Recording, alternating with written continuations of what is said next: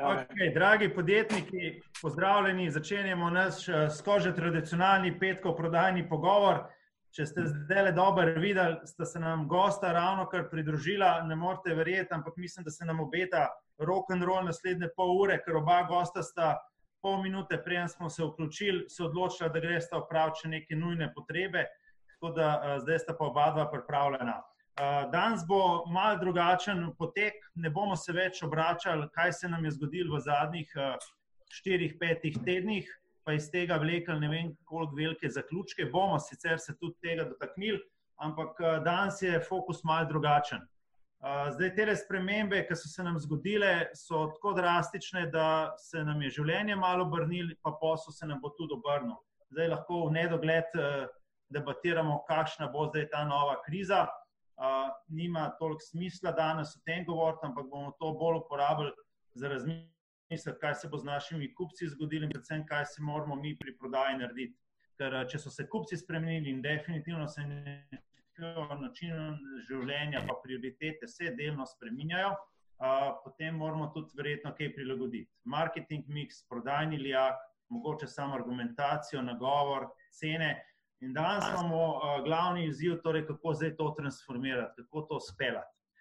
Z nami sta Jaka Levstek, ustanovitelj vodja D-Labsa, Jaka živjo, in pa Lovro Peterlin, glavni direktor, general manager A1 Slovenija. Lovro, pozdravljen. Živli. Evo, z obema smo se zmenili, da se bomo danes stikali, tako da ne boste čuden gledali. Tudi vi nas lahko mirno tikate v vaših vprašanjih, ki jih boste dali na chat oziroma na Facebooku. Prosim, vse, kar vas zanima, kako dajo marketing mix ponudbo. Zdaj imate dobrih 40 minut, da o tem razmišljate.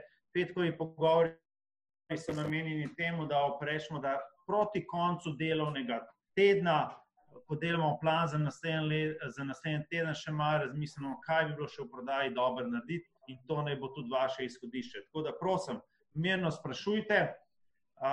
Tale pogovor se tudi snema, tako da če boste želeli, si boste lahko tudi kasneje pogledali.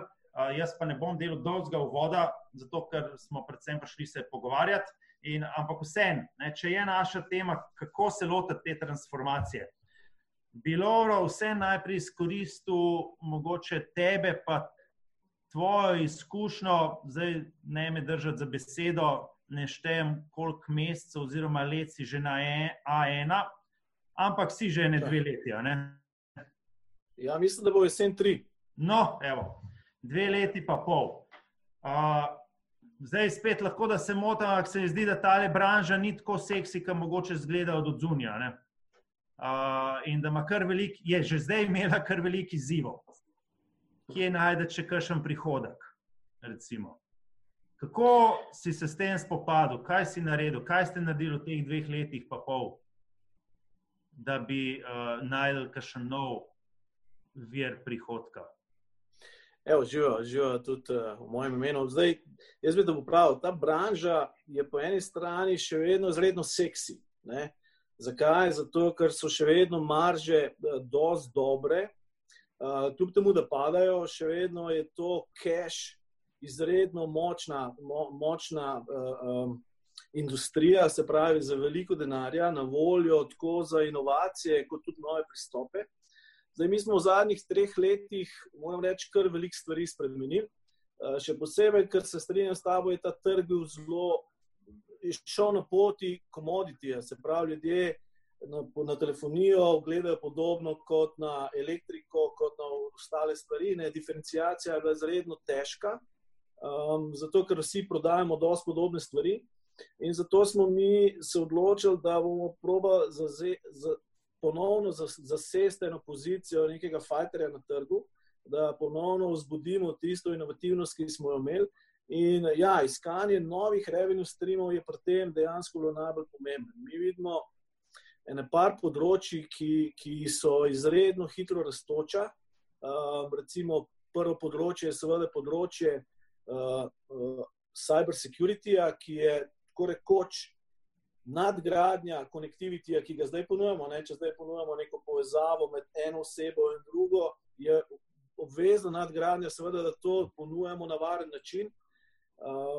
Ta trg raste z double-digit growthom že zadnji nekaj let, triljarden trg in kot telko operater dejansko gledamo v to smer, da seveda se pozicioniramo na slovenskem trgu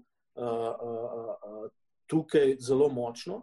Drugo področje je področje... Oprost, te lahko prekinem. Lahko poveš, kaj si ti razmišljal takrat? Kako ste prišli zdaj do tega cyber security-ja? Zelo enostavno. Zelo enostavno. Prihodki na mobilni telefoniji so nam padali, na fiksni telefoniji so stagnirali in treba je pač bilo zagotoviti nov vir prihodkov, ki ima potencialno double-digit growth in ki ima dejansko marže, ki so večje od 50%. In to je bil naš glavno vodilo, ko smo se odločali v kaj. In pa seveda velikost trga, ki mora biti dosti velik za takšno podjetje, ki smo mi. Tako smo si postavili 3 cilje. Seveda smo hoteli stabilizirati biznis na mobilu, postati najhitreje rastoč fiksni operater, ker nam je tudi ratal, in seveda najti nove vire prihodkov. Ko govorimo o novih virih prihodkov, mi trenutno z drugimi zadevami, ki niso naš core biznis, naredimo približno 10-12% naših prihodkov. Naš cilj pa je, do leta 2023 smo si postavili zelo jasen cilj, da naredimo 30% naših prihodkov. In zato smo se pač odločili, da gremo cyber security, IoT, kjer je na slovenskem trgu v naslednjih 3 letih priložnosti za med 600 in 650 milijonov evrov, in seveda big data zato, ker telkoti sedimo na največji bazi možnih podatkov, ki jo imamo, ne znamo pa jo monetizirati, oziroma jo nismo znali do zdaj monetizirati na seveda ustrezen način, GDPR compliant način, ki je seveda zakonsko dovoljen. In to so pač 3 smeri, v katerih največ gradimo vizijo prihodnosti. Tako lepo seksi se sliši, nismo znali monetizirati. Se pravi, nismo znali zaslužiti denarja od tega. Lahko poveš, kako boste zdaj to naredili? V bistvu smo investirali v en startup, ki se imenuje Invenium Insight, ki je dejansko skupek nekih brainiakov, na nekih statistikov, brainiakov, programerjev in tako naprej, kjer so iz naše baze, iz naših podatkov, ki jih mi zbiramo, uspeli narediti v bistvu neko orodje, ki spremlja mobilnost, da moramo reči, skupin ljudi. In to pomaga po eni strani lahko retailerjem, da znajo oceniti, kje se jim splača investirati. Recimo, en izmed naših pomembnih klientov je ena veriga hitre prehrane, ki uporablja te podatke predvsem za izbiro lokacij, kjer bo postavljen naslednji shop, ker največji failure je ta, da izberejo napačno lokacijo, ko postavijo neko trgovino za hitro prehrano, in tam največ denarja izgubijo in podobne stvari. In se pravi, prej kot telko operater o tem nikoli nismo razmišljali, ker ni bilo treba. Dejansko ni bilo treba nikoli pogledati čez rob, ker je bil prihodek zelo stabilen, to je biznis trendov in tudi dobiček dober. Večina nas ne pogleda, dokler ni treba, ne? Res je. Je pa tako, da nam tudi ne bi bilo še treba in to se mi zdi, da je glavna zasluga management tima bila, da smo se pogovarjali o stvareh ali pa razmišljali v 3 horizontih. Vsak dober podjetnik, vsak menedžer se mi zdi, da mora razmišljati na 3 horizontih. Se pravi, na prvem horizontu, to je horizont optimizacije biznisa. Se pravi, kako ti dnevno spreminjaš stvari, zato da ti dnevni KPI se izboljšujejo. del svojega časa mora seveda namenjati delu transformacije biznisa, ne? In nekje 10-15% časa pa mislim, da mora dober management namenjati disrupciji. Se pravi, razmišljati o tem, kaj je tisto, kar bo tvoj biznis model disruptirati in po potrebi ga celo sam postaviti. Ne? Ker če ga sam postaviš, ga imaš maksimalno pod nadzorom, ali pa vsaj misliš, da ga imaš pod nadzorom, ker če ti ga pa konkurent postavi ali pa firma, ki je iz nič na 200 milijonov prišla recimo v pol leta, potem pa nimaš šans, da preživiš. Jaka, kaj ti misliš na to? Jaz mislim, da je Lovro predstavil super pameten način, kako, bom rekel, je nek napredno pogleden mobilni operater danes razmišlja o neki diversifikaciji, pa razmišlja o tem, pač, kako bo ven iz neke infrastrukture prišel v, bom rekel, neka dodana vrednost. Mislim, da iščejo na ta pravi segmenti, gledajo, bom rekel, tam, kjer se vidi, da so trendi ta pravi, tam, kjer bojo priložnosti in tam, kjer imajo verjetno kot nek močen lokalni brand dobro priložnost, da lahko relativno hitro povečajo nek svoj vpliv oziroma nek svoj prodajni kolač, recimo temu, pri vsakem kupcu ga imajo noter. Jaz mislim, da je to zelo smart. Ne? Ampak hkrati mislim, da je seveda vprašanje, na kakšen način zdaj v tem hipu bomo to optiko mogli spremeniti. Ne? Jaz mislim, to rekel kot uvod, ker smo pri nas začeli interno na DLabsu komunicirati s krizo, smo začeli z takim relativno težkim stavkom, ki je sploh meni zelo težko od srca. Jaz sem tudi kot Lovro, tak bolj builder po duši, se pravi, gledaš neke horizonte, pa skozi malo paziš. Ampak ta prvi stavek na tistem našem town hallu, ki ga imamo vsak mesec, je bil there is no long term. Pač trenutno smo postavljeni v situacijo, kjer mislim, da se biznisi približno tako, kot smo se kot prebivalci ful počasi odzivali na to, kako se je pač virus eksponentno rastel, in smo bili najprej, dajmo common sense, saj ne rabi to hudo, kaj pa pretiravajo, in potem prišli do unga cmoka v grlu, ki ga zdaj čutimo, vi v tem, da ste v vsaki občini, jaz pa v tem, da vidim tle še vedno 300-krat preveč ljudi na cestu v Londonu, ampak oboje ti povzroča cmok v grlu.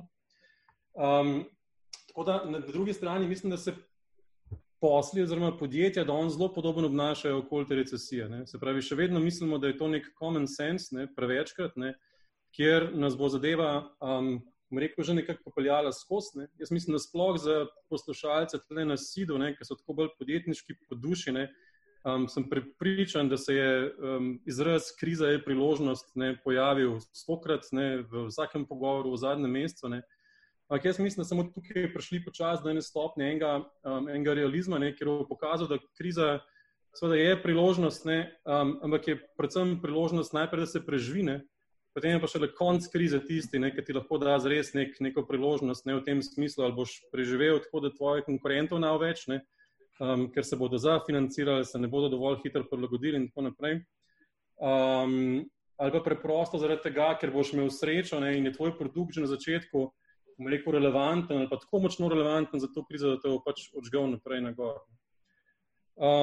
Jaz, ko sem si razmišljal sploh v tem kontekstu, ko smo govorili danes o prodaji, pa ker razmišljamo, kako moramo blazno ofenzivno iti v to prodajo zdaj noter v krizi in razmišljati na večjih koncih. Jaz mislim, da je moja začetna misel, pa tem pol pusta Primož, da razvijaš naprej, kam hoče to debato pelati, ampak jaz mislim, da je ta prva faza te krize je za nas predvsem priložnost na to, da se moramo zavedati, da vsa prilagajanja, ki jih bomo delali začasno, so prilagajanja navzdol. Kaj to pomeni navzdol? To pomeni, da se moramo zavedati, da bo agregatno povpraševanje se zmanjšalo, da tega še ne čutimo, da se bo zmanjšalo zelo na hitro in da kar pomeni, da bo po defaultu bo naš trg, naš customer segment se bo zmanjšal. In tudi, če gremo gledati levo in desno, na neighboring zadevah, se pravi neighboring customer segmentih, bomo ugotovili, da v času, ko kriza traja, absolutno ne bomo mogli toliko na hiter preskočiti, toliko korakov, da bomo lahko zmanjšanje našega osnovnega agregatnega vpraševanja predstavili na to, da bomo imeli neko nove priložnosti odkrivali v obstoječih segmentih. Torej, hočeš reči, da naj to jemljem kot dejstvo, naj to sprejmem? Jaz mislim, da moraš to jemati kot dejstvo, ker mislim, da ti bo sicer se boš odločil na podlagi tega, da boš poskušal napovedovati nenapovedljivo prihodnost. In če boš firmo umerjal iz števila velikosti, investicij, keša in tako naprej, na stvari, nad katere v resnici nimaš kontrole, veš pa, da znaš dobro eksperimentirati, potem boš zelo verjetno naredil toliko napak v tem pogledu, toliko trial and errorjev, ker noben ne ve, zdaj, kam se bo ta kriza razvijala, vemo samo to, da ne bo prišla nazaj na to, kar je bilo. In v tem smislu, mislim, da je verjetno ta prvi pravi korak, da se človek umiri, najde nek svoj notranji mir v tem, da se zave, da če imaš, trenutno 22 milijonov nezaposlenih v Ameriki, pa vemo, da Evropa počasi, prihaja na to celo zadevo, pomeni, da bo imel tudi na koncu ljudi manj denarja za take stvari, kot je mobilni telefon. Da ne rečem za štrom, pa za najemnine, pa tako naprej. Jaz mislim, da se moramo zavedati, da bomo v 3 mesecih bomo v takem svetu, ne vemo pa še koliko globoko bo šel, in da se moramo zavedati, da tudi v tem svetu znamo preživeti in da znamo v tem svetu iskati priložnosti za naprej. Samo ne, če si predstavljamo, da bo takrat prišla situacija kar nazaj, in da imamo zdaj neke 3 mesece, v katerih moramo narediti nek tak mali čudežek, ker bomo ven prišli iz tega z hitrejše rastočo prodajo in boljšim vsem. Jaz mislim, da to bi bilo, relativno optimistično, predvsem pa ne podkrepljeno za kakršnokoli izkušnjo iz prejšnjih kriz, ki nas je karkoli naučilo. Lovro, kako se te to zdi? Jaz se z Jako strinjam. Jaz mislim, da je treba v 3 fazah gledati. Ena je ta faza zdaj, v kateri smo mogli najprej poskrbeti za zdravje, mogli smo, pri nas se je 80% zmanjšal, ko smo zapirali trgovine, se je 80% zmanjšala prodaja, se pravi, smo se mogli v trenutku preusmeriti v prodajne kanale, ki jih je bilo možno ohranjati, to je bil telesales, odprli smo live shop, se pravi neko video streaming trgovino, web shop smo pojačali in tako naprej. Se pravi, to so bili te prvi odzivi, ki pa so zdaj za nami. Jaz mislim, da zdaj se moramo začeti ukvarjati, kako bomo prebrodili naslednje leto. Jaz se strinjam, da glaven izziv bo cash flow management, zato ker mi imamo širok ekosistem podjetij, s katerim delamo, ki od nas kupujejo, mi od njih kupujemo, imamo širok ekosistem kupcev, tako na biznisu in tako naprej, kjer bojo imeli težave. In mi moramo najti način, kako seveda ohranjati močno cash flow pozicijo. Bi bilo pa izredno narobe, če bi se ukvarjali samo s tem obdobjem. Ravno včeraj sem gledal neko BCG-evo analizo, kjer so gledali 500 največjih firm ameriških firm skozi dva elementa, z vidika prodaje in z vidika njihove vrednosti, kako so se odzivali na prejšnje krize, ki so bile seveda strukturno povsem drugačne, da se zavedamo. Prejšnje krize so bile večinoma finančne krize, finančnega sektorja, ki se je prelil. Zdaj imamo pa krizo realnega sektorja, kjer ni povpraševanja in po drugi strani bo seveda odvisno tudi, kakšen bo supply oziroma kakšen bo v prihodnje, ker bomo videli tudi, kako bo se iz tega razvilo. Ampak pokazali je, da podjetja, ki niso razmišljala na tem tretjem, se pravi, iskala priložnosti, so večinoma umrla. Večinoma so umrla. In jaz mislim, da je tudi z psihološkega vidika zaposlenih zdaj se zelo obremenjevati s tem, kaj je v tem trenutku, pa obremenjevati se, kaj bo čez 3 mesece napačno. In zato smo se recimo vsaj pri nas maksimalno fokusirali na obdobje čez 1 leto. Trenutno imamo v firmi 6-7 timov, agilnih timov, ki razmišljajo, kako spremeniti poslovni model, kako te stvari, ki smo jih zdaj od video identifikacije, od različnih stvari, ki smo jih upeljevali, uporabiti za to, da bomo lahko čez 1 leto močnejši. Po drugi strani imamo pa zelo jasno navodilo lastnika. Branite cash flow. Cash flow, kajti naslednje leto bo obdobje verjetno velikih mergers and acquisitions. Zdaj, mi smo tukaj specifični, ker si to lahko privoščimo in verjetno ni veliko takih industrij, ki bodo toliko malo udarjene. Zato jaz mislim, da če bi pa svetoval podjetnikom zdaj, jaz mislim, da je ena stvar, ki jo ne smemo pozabiti in naš fokus je bil ravno v to smer. Zdaj se ukvarjate s kupci. Zdaj se ukvarjate z obstoječimi kupci zdaj se pogovarjate z njimi, zdaj jim dajte, zdaj jim piše, zdaj ohranjate odnos. Okay. Znajo razumeti. Jaka, kako naj nadaljujemo ta pogovor s kupci?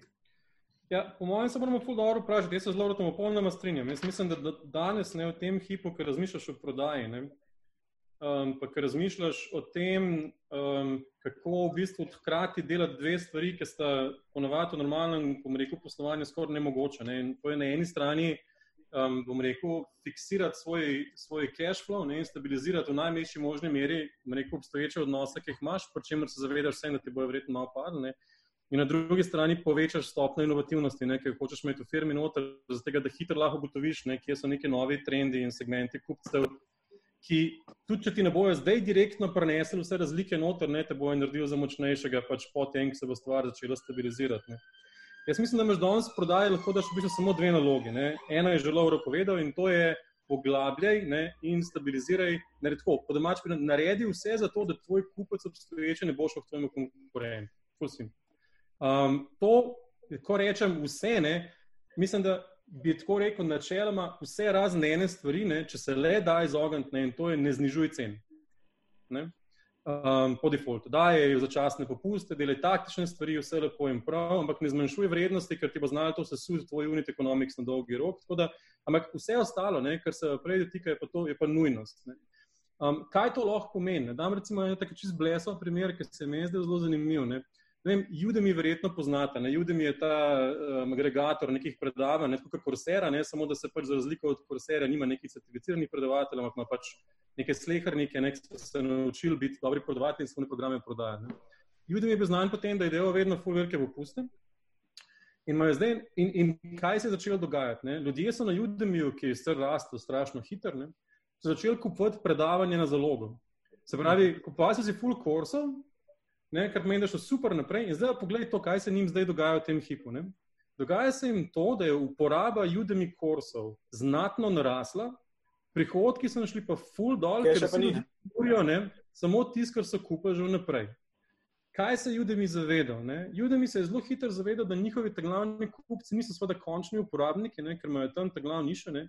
Ampak je v tem, ne, da so ravno tisti predavatelji, ki jih je on postavil kot neke nove avtoritete v predavanju, so v bistvu njihovi, tam se generira denar in so se zelo hitro povezali z njimi, da so za vsak kurs, in so šli gledati neko analizo, ne, za vsak kurs, ki je blazno visoko prodajnost, pa nizko izkoriščenost, zelo hitro začeli delati nadaljevanje.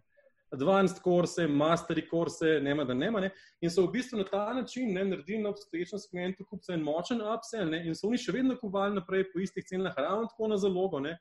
Ampak je v ta odziv je mogel biti praktično hipen. Ne. Pri nas, recimo, ne, ko smo servis firma, ne, je to pomenilo v resnici, ne, da čeprav smo zelo hitro videli, ne, da se bodo budžeti za nas v bistvu pomembno zmanjšali, ne, pri veliki količini kupcev, smo zelo hitro videli, da, bom rekel, da mora biti naš odziv, ne, na način, da se navadijo ohranjati, imeti vso ekspertizo, ki jo DLAB že tako ali tako omogoča, ne, vendar ne tako, da bi jim nižvali cene, ker bi nam zato potem seveda sesul, ne, rast naprej gor. Ne. Ker pomeni, da smo hitro začeli delati take ali manjše mešane time z veliko kompetencami, ali pa predvsem ohranjali določene ljudi še gor na kakšnih akauntih, tudi če se niso mogli privoščiti, ker smo vedeli, ne, koliko pomeni v resnici ne, neko dejstvo, da imaš ti celovito ekipo in kako pomembno bi se recimo naša storitev spremenila, če bi to začeli manjšati. Ne. Tako da jaz mislim, da to, da greš blazno močno in po možnosti proaktivno naslavljati kupce, kje imate probleme danes? Imate problem s plačilom, dajmo zamakniti. Imate problem z, ne vem, fokusom, vam bomo več naredili za vas, boste vi manj delali. Ne? Ja. Bi lahko dodal, meni se zdi, da ne, tam imaš v prodaji imaš consultative selling pa challenger, ja, ne? Ja. Ampak se zdi, da zdaj v tem času moraš biti še malo bolj challengerja. Veš kaj moraš biti? Empathic seller moraš biti. Noro moraš povečati empatijo. Absolutno. Jaz mislim, da challenger sales, ne, je nekaj, kar je... Sorry. Se mi zdi, a veš, že z empatijo, ne, jim ne boš kaj veliko pomagal. Kratkoročno ja, ampak ne rabijo take pomoči, ali misliš, da ja? Primaš, there is no long term right now. Vse challenger sales pa consultancy sales predvidevajo, da ti več veš o njihovem trgu kot kupci sami. Zdaj, tukaj se mi lahko foliramo, da vemo, kakšne so napovedi v krizi, ampak smo vsi v istem uncertainty, noben ni pametnejši od drugega. Okay. Tako da zdaj vse, kar ti ostane, odnos. Ja. Lovro, Jaka je že malo pokomentiral, imeli smo vprašanje, da se imajo občutek, da se cene znižujejo ali pa da se dajo storitve zastonj. A je to smiselno oziroma kdaj je smiselno? Imaš še kakšen komentar za dodati na to vprašanje? Cene na telko področju ali nasploh? Na splošno. Ja, mislim, jaz bi se kle strinjal. Cene, jaz mislim, da se lahko, ni zdaj priložnost za zniževanje cen. Jaz se absolutno strinjam z Jako. Jaz mislim, da je veliko drugih načinov, kako prebroditi to krizo, pomagati našim kupcem. Dam jaz en primer zelo konkreten. Na nas se kar veliko podjetij obrne in reče, ok, nam je padla prodaja, kaj lahko naredite. Mi rečemo, ok, lahko delno pomagamo, pri čemer se vi zavešte za daljše obdobje sodelovanja z nami. Ne? In jaz mislim, da je to win-win situacija. Mi dobimo nek certainty, vemo, da bomo na daljši rok zaslužili, hkrati pa rešujemo konkretno kratkoročen izziv. Zdaj, okay, te kar prekinem, pardon, ker je še eno vprašanje povezano. Kako se obnašati sedaj do neplačnikov? Zdaj, jaz mislim, da tukaj so različni pristopi so. Od tega, da si pač rigorozen, maksimalno rigorozen, do tega, da naš pristop je bil v tem prvem valu smo zrahljali predvsem principe odklapljanja. Ne? Se pravi, rekli smo, evo, za ta prvi šok, prvi mesec pa pol smo malo zrahljali principe. Je res, da imamo mi celotno analitiko zadnji, kdo ki dejansko to izkorišča in kdo res ne more. Ne?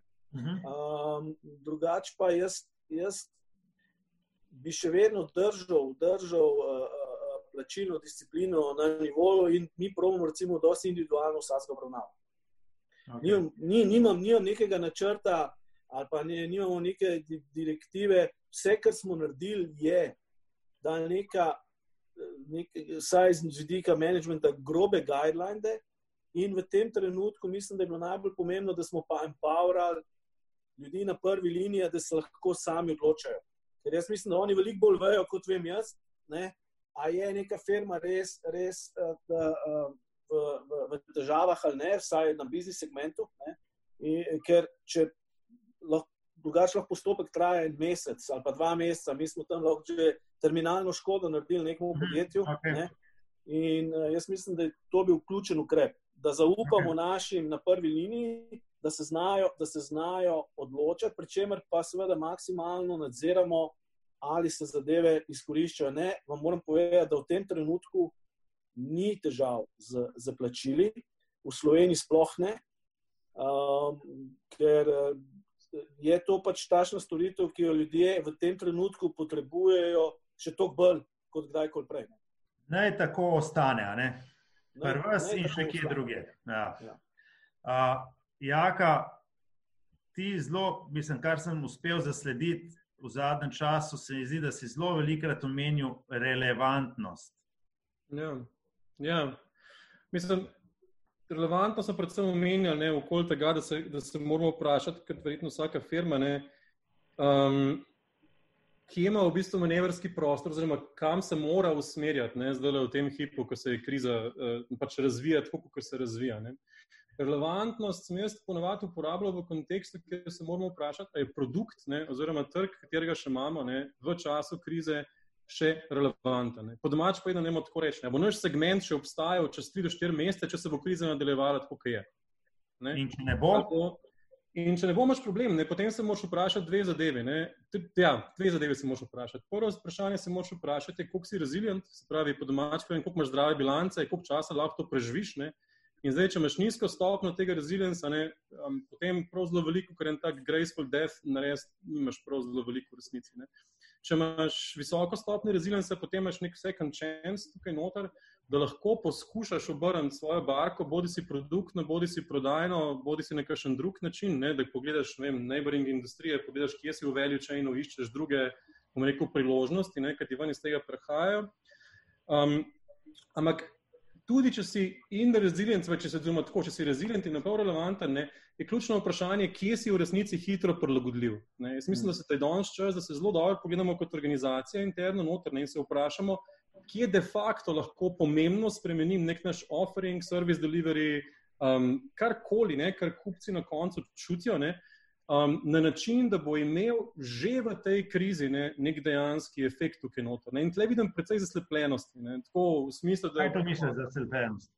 Zaslepljenost v smislu, da se lahko zelo hitro produkte obrnemo v neki, storitev obrnemo v neki, ne, spremenimo cene, spremenimo naše pozicioniranje, ne, pač poskušamo neke rokohitrske poteze početi, ne, ki se nam zdi, da je vse v kaosu in pa smo lahko še mi malo v kaosu, ne.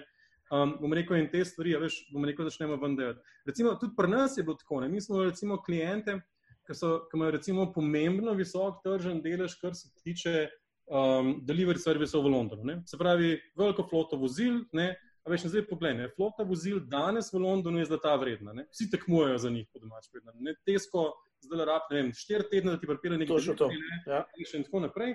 In se ti rečeš, ok, reklam nek asset, nek konc value chain. Zdaj, ne glede na to, kakšen je bil moj servis prej. Ta konkretno je bil Laundry nadaljavo, pač Laundry on demand, ne?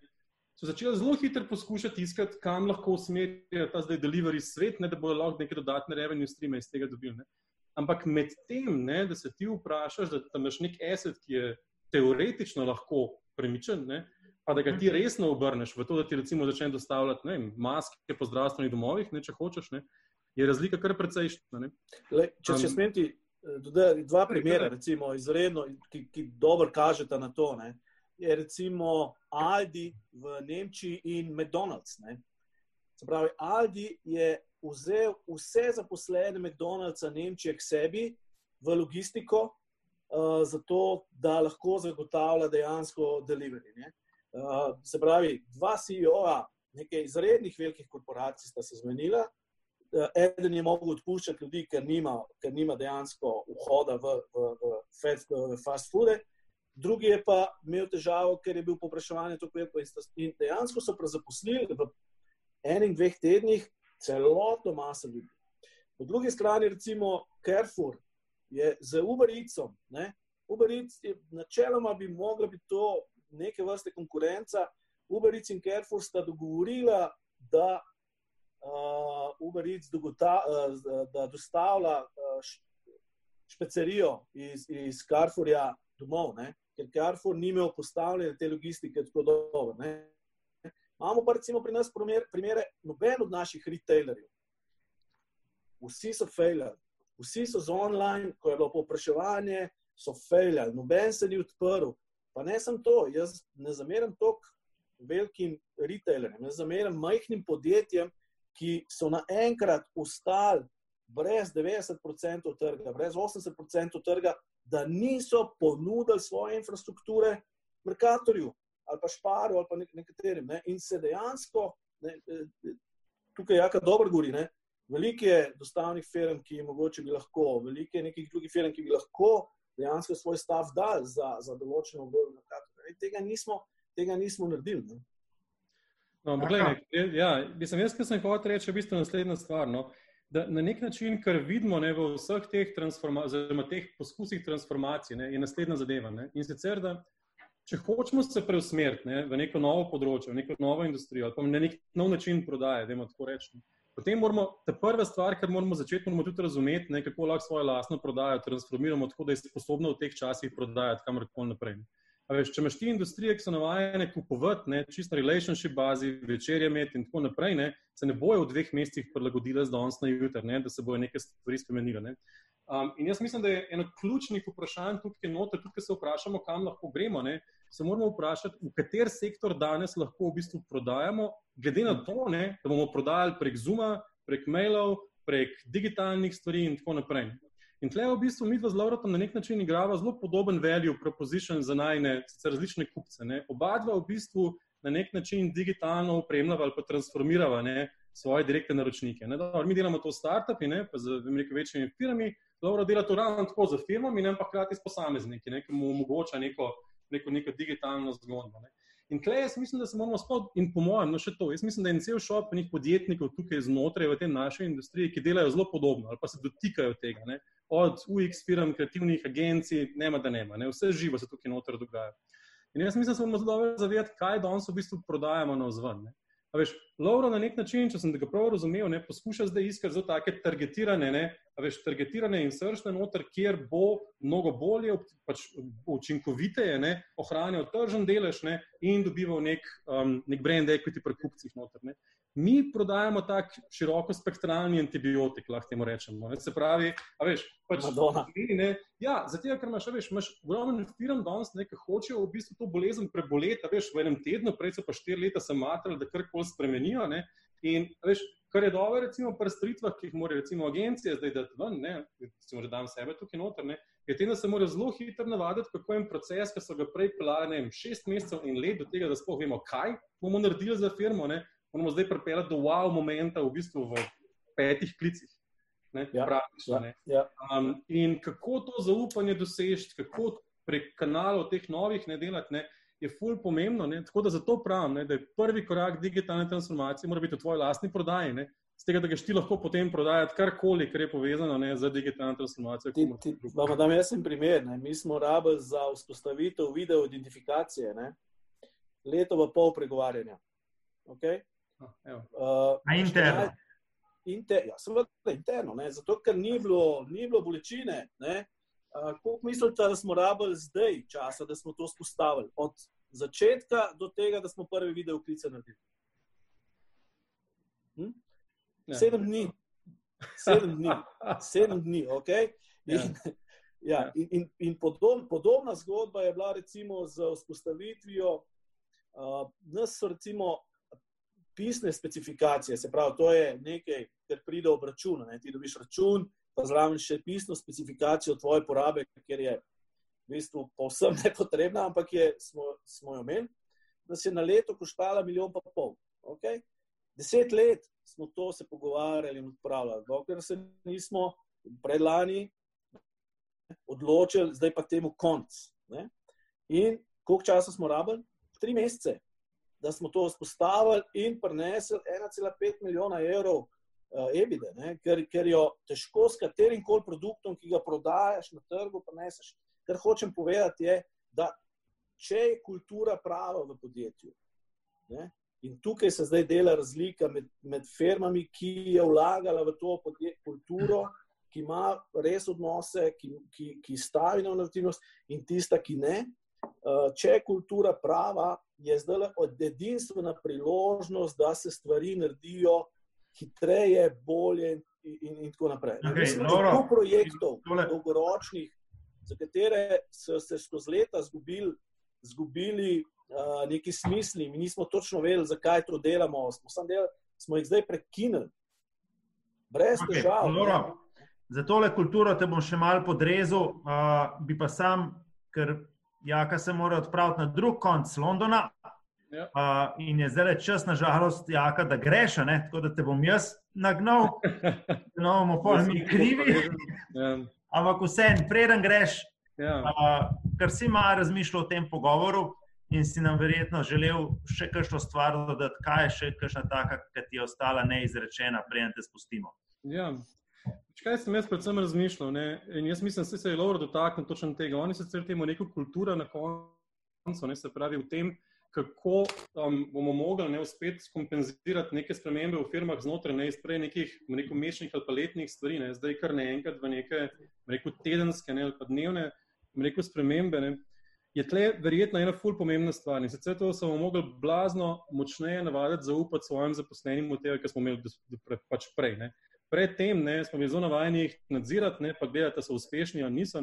Zdaj, ker govorimo vendarle o nekem delu, ki je kreativno ali pa inovativno in po defaultu mora biti tako, seveda omejeno znotraj svojega budžeta in tako naprej, pa zelo jasnimi, visokimi KPI, ki jih morajo doseči, ampak je blazno pomemben, da to zaupanje, o katerem sem govoril, pretvorimo v nek empowerment.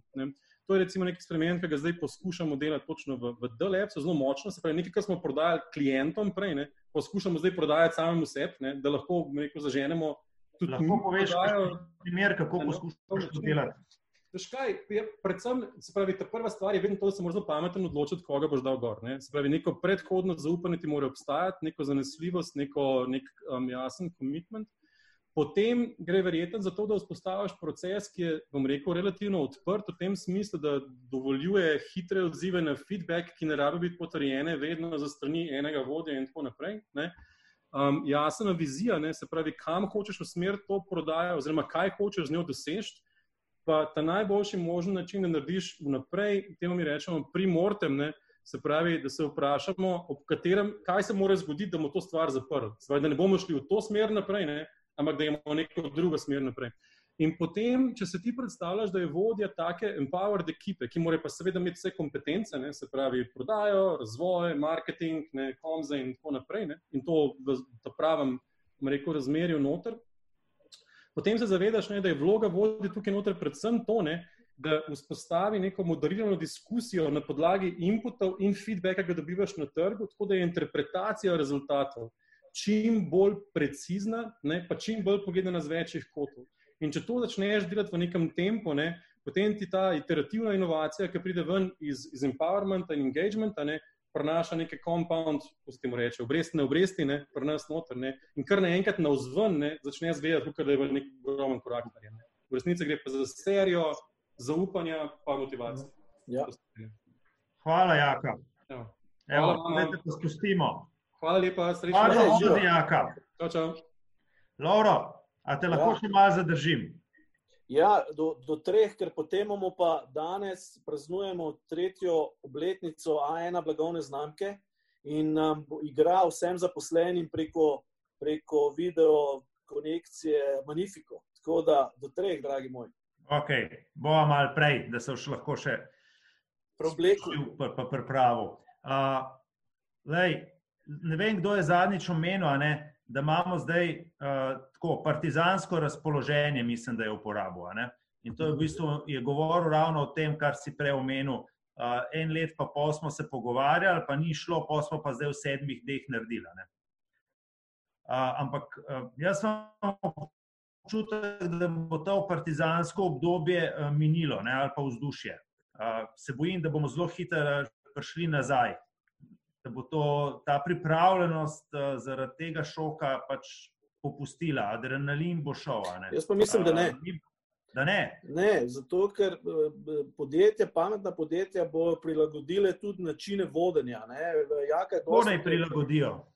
Ja, predvsem je treba dinamiko, recimo, postavljanja ciljev, zastavljanja ciljev pohitriti. Dam en primer. Če smo mi še leto... Ti bi rad še hitreje, ali kaj? Absolutno. Absolutno, zato ker, se pravim, jaz se z Jako strinjam, zna katero od nas zdaj napovedati, kaj bo decembra. Ne. Se pravi, vse je neke vrste megla in ključna vrednota tudi velikih korporacij pa srednjih podjetij bo prilagodljivost, bo hitrost. Ne. Kar pomeni, moramo mi tudi spremeniti način zastavljanja ciljev, spremeniti način, kako te cilje realiziramo, ne? In kako jih tudi skomuniciramo. Ti dam en primer. Če smo mi še predlani letno postavljali cilje, letno spremljali cilje in tako naprej, kot vsaka velika korporacija, ne? Smo letos že prišli na kvartalno in pa mesečno postavljanje ciljev. In to se nam je izredno dobro pokazalo, oziroma mi temu rečemo 100-dnevni cilji, OKRs. Ne? Se pravi, ker je zgodba zelo enostavna. Če ti nekomu rečeš, evo, tale cilj imaš do konca leta, kaj se zgodi? Ja, decembra ga začne maksimalno na polno delati, pa se žucerati in tako naprej. Ne? Če pa ti rečeš, imaš 100-dnevni cilj, vsi bomo sledili temu 100-dnevnem cilju, se pa že jutri začne. Ne? Jutri se začne in je verjetnost, da realiziramo cilj veliko večja. To ne govori, da je tempo hitrejši. Govorimo samo o tem, da smo veliko bolj fokusirani na realizacijo ciljev. A smo mogli zmanjšati število ciljev? Absolutno ja. A smo mogli zbrati prioritete? Absolutno ja. In to je v bistvu izredno naporen proces. Ti dam en primer. Zelo konkreten. Ko sem prišel v podjetje, je naš največji bottleneck je seveda IT, ne? Vsaj percepcijsko. Ne? Se pravi, da vse ideje, ki jih mi imamo, IT ni mogel dosti hitro razviti. Ne? Ampak potem, ko sem še pogledal v detajle, smo ugotovili, da je samo 26% naših idej imel izračun nekega business impacta, je to na revenue, na dobičku, na boljšem customer experience, bilo kje. Samo 26. Ostalih, se pravi 74, pa ne. Se pravi, nekdo, ki je dal idejo, se ni niti toliko potrudil, da bi razmislil, kaj hudiča bo to prinesel podjetju. In moja naloga najprej je bila seveda, da rečem, ne, dragi moji, nič ne bomo delali, ker nimamo jasnega izračuna, zakaj to delamo. Okay, in ko smo to definirali, zakaj nekaj delamo, se zavzetost zaposlenih v celotni organizaciji poveča. Okay. V celotni organizaciji poveča. In to je zelo pomembno. Se pravi, moj nasvet bi bil jasni cilji in seveda izredno jasni cilji in seveda velika mera entuzijazma tudi še zdaj. Kljub temu, da je prav razumel, pa vse mora biti v krajšem časovnem obdobju, kot je bilo. Ja, seveda. Mi smo lead time to market skrajšali že za 30%. Če smo rabili, da smo neko kampanjo namodrili in jo dali na trg, prej, recimo pol leta, smo zdaj že precej krajši, ampak najboljši to delajo v parih dneh. Okay. Boxi v Angliji, popolnoma digitaliziran telko operater, od ideje do launcha par dni. In to je naš benchmark. Naš benchmark ne more biti naši konkurenti v Sloveniji, ki so že zdaj počasnejši kot mi. Naš benchmark mora biti najboljši na trgu. Se opravičujem, če slučajno kdo gleda od naših konkurentov. Deva odgovor, če je vprašanje, ki je prišlo vmes na Facebook, ki je v bistvu povezan s tem. Torej, prav, da je pomembno gledati, kaj delajo podjetja iz naše industrije po svetu, da se lahko prilagajamo, naučimo ali pa kaj uporabno. Kaj naj gledamo? Ja, jaz ne bi gledal samo podjetja iz lastne industrije. Mi v tem trenutku gledamo predvsem podjetja iz hospitality industrije, ker ta bo trenutno iz dveh vidikov. Prvič, hospitality je izredno dober v zagotavljanju vrhunske nakupne izkušnje. In drugo, najbolj bo na udaru, kar pomeni največ inovacij, jaz pričakujem ravno tu. Okay, zdaj bom spet prekinil, ampak moram malo izkoristiti, ker si še z nami. Že včeraj smo dobili eno vprašanje. Kaj ne naredi? Turizmu. Sem videl v turizmu. Malo sem razmišljal. In zdaj, tukaj se mi pojavlja vprašanje samo, kakšne relacije je imelo to podjetje doslej s kupci. Ima bazo podatkov ali ne? Kako je skrbela za Gre za agencijo, ki organizira, če sem si prav zapomnil, res specialne izlete za različne starostne skupine, tudi za upokojence, dela maturantske zabave, te spring breake, tako. Različne stvari izven Slovenije. Okay. Se pravi, mene tukaj bi dal zelo dober primer, je primer Airbnb-a. Vsi vemo, Airbnb, poslovanje na Airbnb-u padlo za 90% na večini trgov. To za večino podjetij pomeni seveda nek pogrom. Iz nekih milijardnih prihodkov na tako rekoč minimalne, ampak oni so recimo vzeli, se mi zdi, se poskušajo na zelo zanimiv način transformirati. Se pravi, če so prej prodajali namestitve in seveda z namenom, da ohranijo maksimalen stik z temi, ki jim glavni denar nosijo, to so landlordi in tako naprej, so jim zdaj ponudili nov način, temu se reče virtual experience, so šli v tako imenovano virtual experience ekonomijo. Se pravi, zdaj Airbnb poziva vse svoje, ki so prej oddajali stanovanja, da se lotijo nekega virtualnega experienca. Dosti jih recimo uči lokalne kuhne, kažejo, kaj je lokalna kuhna, dosti tečaje dela plesa lokalnega, salsa in tako naprej. In poskušajo seveda na ta način ohranjati po eni strani stik, po drugi strani pa monetizirati že obstoječe stike in posel, ki so ga imeli. A te lahko malo dopolnim še? Veš, Airbnb s tem se v bistvu vrača nazaj k tem, kjer je začel. In tudi vrača se k točno tistim kupcem, partnerjem, s katerimi je začel. Ker danes sem gledal, oziroma kopiral sem in sem videl, rečemo, če želiva danes imeti enžura, ne, pa bi rada imela dobre koktele, pa da nama transvestiti, pa še kdo zraven malo pleše 2 uri iz Lizbone, lahko zdaj uporaba Airbnb. Zanimive stvari si gledal, moram reči.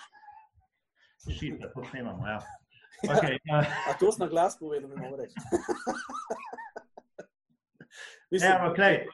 Jaz mislim, da to grejo nazaj tam, kjer so začeli. Ne? Oni niso platforma v osnovi bili za nočitve. Oni so želeli ljudem, ki želijo spoznati domačine, to omogočiti. Zdaj to v bistvu to počnejo še enkrat virtualno. Ja. In to bi se mogel vsak vprašati, kaj je bistvo njegovega in v čem je res najboljši. Sorry. To je eno, lahko pa si zelo pragmatičen. Ne? Mislim, moje vprašanje te agencije bi sem bilo, oziroma tem podjetju, koliko svojih obstoječih klientov je kontaktirala, na kakšen način, nam je kaj ponudila, ali jaz bi mogoče celo ponudil nekaj za naslednje leto po neki zamaknjeni ceni, zato da ohraniš cash flow v tem trenutku. Ne? Se pravi, ključno je, da ne izgubijo stikov. Jaz cenim vsa podjetja, recimo, in vam povem primere z Avstrije, jaz dosti smučam, in te hoteli so mi vsi, lastniki hotelov so mi vsi pisali in so mi povedali, en mi je celo poslal najino sliko, kjer mi je rekel, kako so se imeli lepo, ne pozabiti na nas. Nič drugega, se pravim, nobene ponudbe, nič, ampak samo, kako smo se imeli fajn in pa sem jaz odpisal, takoj, ko bo, pridem nazaj in tako naprej. Ampak ohranjamo stik, top of mind in z veseljem bom prvo šel tja. Se pravim, in jaz mislim, da so se zelo pametno lotili in jaz bi svetoval vsem, ki trenutno delajo biznis, fokusirajte se najprej na obstoječe, zdaj novih ni. Razen, če ste res najdel nov vir prihodkov, recimo, da vam dam primer, ko smo videli, da bo ta kriza, smo naredili ponudbo work from home paket, kjer smo vključili računalnik, connectivity, varnostno in tako naprej. To je naredili boom, ne? Ampak smo bili v enem tednu zunaj, kar je bilo dobro, ampak takih stvari ni veliko. Ja. In zdaj mi 80% naših aktivnosti, po drugi strani, pa izključno usmerjamo na naše obstoječe kupce. Okay. Pravi, mi smo ustavili marketinške kampanje, ker če trgovine niso odprte, je vsak evro, ki ga rukneš v medije v tem trenutku, mislim, da odveč. Ne? In se usmerjamo izključno obstoječe kupce, ki jih razvajamo, kjer probamo skleniti novo razmerje, podaljšati in povedati, da jih cenimo in tako naprej. Ne? Se pravi, to je glavni naš cilj zdaj. Okay. Lovro, preden te spustimo k Magnifiku, ne? In prijetnim stvarem, vsem, glede na to... Zakaj sem to omenil? Sorry, da te prekinem. Zato, ker mislim, da zdaj je čas, da se investira v ljudi. Zdaj je čas, da se investira v zaposlene, zdaj je čas, da se pomaga zaposlenim, predvsem psihološko prebroditi. In zdaj je čas, kjer se vidi, katere firme, ker prej Jaka super omenil, katere firme so že šli iz te faze nadzora v fazo nekega spremljanja, zaupanja, ker zdaj se kaže pri delu nadaljavo, kjer firme so tiste, kjer zavzetost ni padla, kjer zavzetost, pripadnost ni padla. In te firme bodo išle iz krize sigurno boljš kot tiste, kjer pa se zdaj pogovarjajo in vidim, ker do mene prihajajo, kako bojo uvajali nadzor nad delom od doma. Lepo te prosim, če nisi naredil osnovnih stvari, če ljudem ne zaupaš, če nimaš vodje, ki upravlja lahko nadaljavo, potem ti nadzor ali pa urodje za nadzor KPI-jev za delo doma ali pa tega, da se klikaš, kaj si delo doma, nič ne pomaga.